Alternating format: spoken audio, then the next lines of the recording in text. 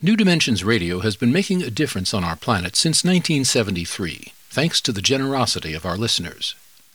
You too can help make a difference with a tax-deductible donation or membership. Please visit our website, newdimensions.org, and just click the Donate button. We at New Dimensions thank you for your support.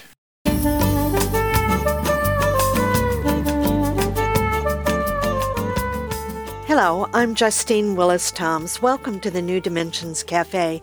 Today I'm speaking with Margaret J. Wheatley, and she's the author of So Far From Home, Lost and Found in Our Brave New World, as well as the book Perseverance. Meg, thank you so much for being with us today on the cafe. Well, I'm glad to be here. Yes, me too.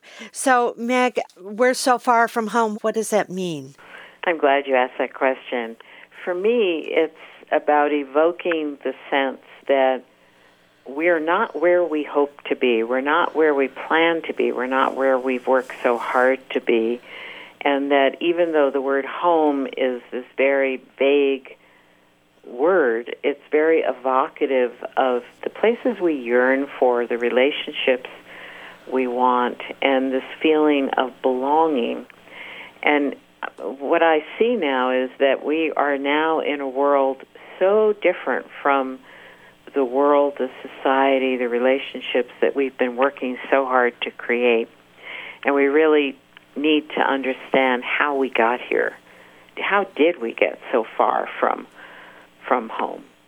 I'm reminded of The Wizard of Oz when Dorothy says, "There's no place like home, there's no place like home." And she comes back a very changed person when she finally does get back to Kansas. Yes, and I think for me, I want us to look clearly and truthfully at where we are so that we can find our way forward. I structure the book around a quote that for me is the essence of our path, and it's from the Tibetan Buddhist master Chogyam Trungpa. He said, "We cannot change the way the world is, but as we open to the world as it is, we may discover that gentleness, decency, and bravery are available not only to us, but to all human beings." So for me, this path is that we first have to acknowledge that we're lost.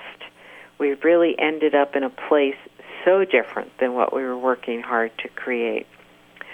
So if we open to that world as it is, we discover the very capacities we need to be useful, to be of service in that world. Gentleness, decency, bravery, these are great qualities. But the only way that we evoke them or discover them is by truly facing reality, by not thinking that it's getting better, because it's not thinking that suddenly we'll all evolve into a higher state of consciousness, because the world is transforming, but it's not transforming in the direction we wanted it to. It's actually getting very destructive and negative and aggressive and warlike, and we have to recognize that if we want to make a contribution and if we want to be good human beings. So I love that quote because it describes what happens when we stop denying. So when we really look reality in the face and say, it's bloody awful, and then we discover the very qualities we need to be of use, to be of value to people.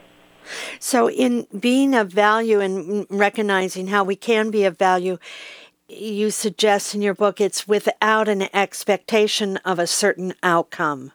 That's right. I'm very focused these days on what motivates us. And I'm finding that in looking at the lives of activists, great leaders of the past, people who really did persevere, they discovered something that is called right work, the work that I know is mine to do no matter what. As one young woman recently said to me, she said, I realize that I do what I do because it's my work to do.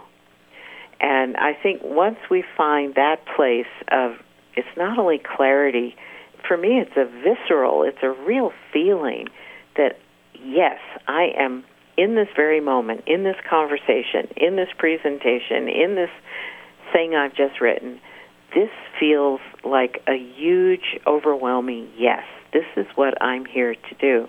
And this is not superficial. This is not about finding your passion. This is about finding the work that you know you're supposed to be doing, no matter how much opposition, how many times you fail, how many setbacks, how much you're criticized, no matter what.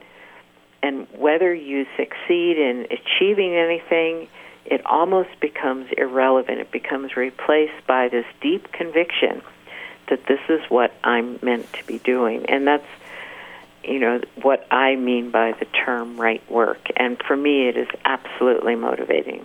So what I hear you saying, it's about the process and not the product.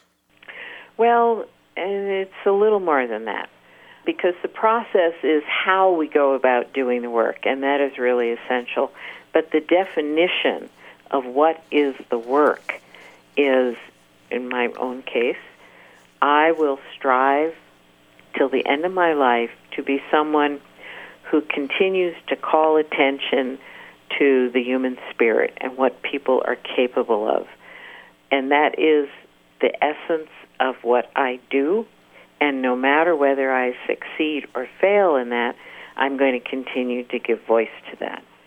And you give voice to that because it's what fills your heart in some way. That's right. with delight, and that in itself is the motivation. It's more than delight. It's a much deeper feeling. I mean, there's some way in which we've gotten used to looking for things that make us happy or delight us or that we feel passionate about. I'm speaking from a much deeper clarity, a much deeper sense of conviction. And, it's the sense of rightness. And I know that's even a problematic word these days, but it's the sense of deep conviction that this is what I stand for. This is why I'm here, and I will continue to do this work. It's, I'm thinking of the motivation of people who struggled to end apartheid in South Africa. Yes. Spent 20 years in prison. And I'm thinking of the people who never gave up in the civil rights movement. There's nothing superficial, and it's very hard. Very hard. But it's worthwhile. I mean, it's what makes a life worthwhile. What about companions on this journey? How important is that? Nobody can succeed through difficulty without real human community. And it's something we're starting to learn in the Western world. Humans can get through anything as long as we're together. But for this work of really being counter the cultural dynamics of fear and anxiety and polarization and actually standing up for the human spirit, we absolutely need to be together in much stronger relationships than we've yet experienced. Nothing casual about this. We need to be there for each other. We need to know that when you get in a hard place and you're going to call me up, I'm instantly going to call you back. You're my priority because I know that you need me at that moment. It's the kind of support that soldiers offer to each other. And I've spoken to a lot of former military people who say that, I've been out of the military for 20 years, and yet to this day, if a buddy of mine calls and says, I need you, I don't ask why. I just get on a plane and show up. That's the quality of our relationships that I think we need to now start to focus on. You've given a wonderful example of General Sherman. This is in the Civil War days when he wrote a letter to Ulysses Grant. That's right. This has been sort of my dream of the quality of relationships that we could create. And it was at the end of the Civil War, and General Sherman, after he had ravaged the South, was writing to his commanding general, General Grant, about why they won, the reasons why they were successful. And the quote that was in the letter was when General Sherman said to General Grant, I always knew you thought of me, and that if I got in a tight place, you would come, if alive. And I learned that 20 years ago from the Army Chief of Staff, and it's been my real quest and yearning to, one, appreciate that we now need to be with each other and be there for each other in whole new ways. And then the question is how. But we can start to be there for each other right now once we realize that it really is a battle out there. It's really nasty out there. We need to be there for each other. So I've been with people, groups of educators or others who, have their buddies on speed dial. And they say to each other, if I see your name come up on my phone, I will call you back as soon as I can. That's a big commitment in these times of fast pace and just dipping lightly into things. So it takes commitment, it takes some time, and we feel pressed for time, and so that's a big one. Yeah, this is making our relationships our first priority, knowing that that's what will give us the support and help that we need. So we just have to notice how distracted and how little time we have for relationships and reverse that by changes in our behavior. Exactly. Meg, I want to thank you so much for being with us on the cafe today. Well, it's been my great delight. Thank you. I've been speaking with Margaret J. Wheatley. She's the author of Perseverance, as well as So Far From Home, Lost and Found in Our Brave New World. And you can find out more information about her work. You can go to her website, margaretwheatley.com. And Wheatley is Wheatley,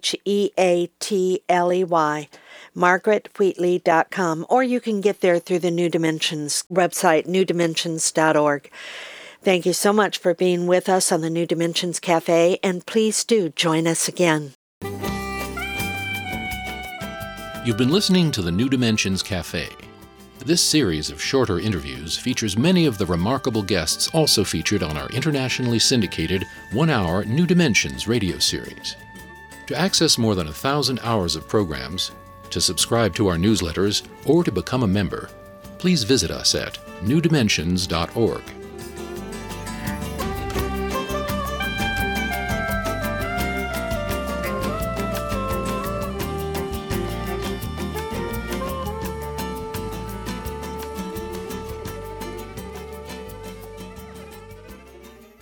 New Dimensions Radio has been making a difference on our planet since 1973, thanks to the generosity of our listeners. You too can help make a difference with a tax-deductible donation or membership. Please visit our website, newdimensions.org, and just click the Donate button. We at New Dimensions thank you for your support.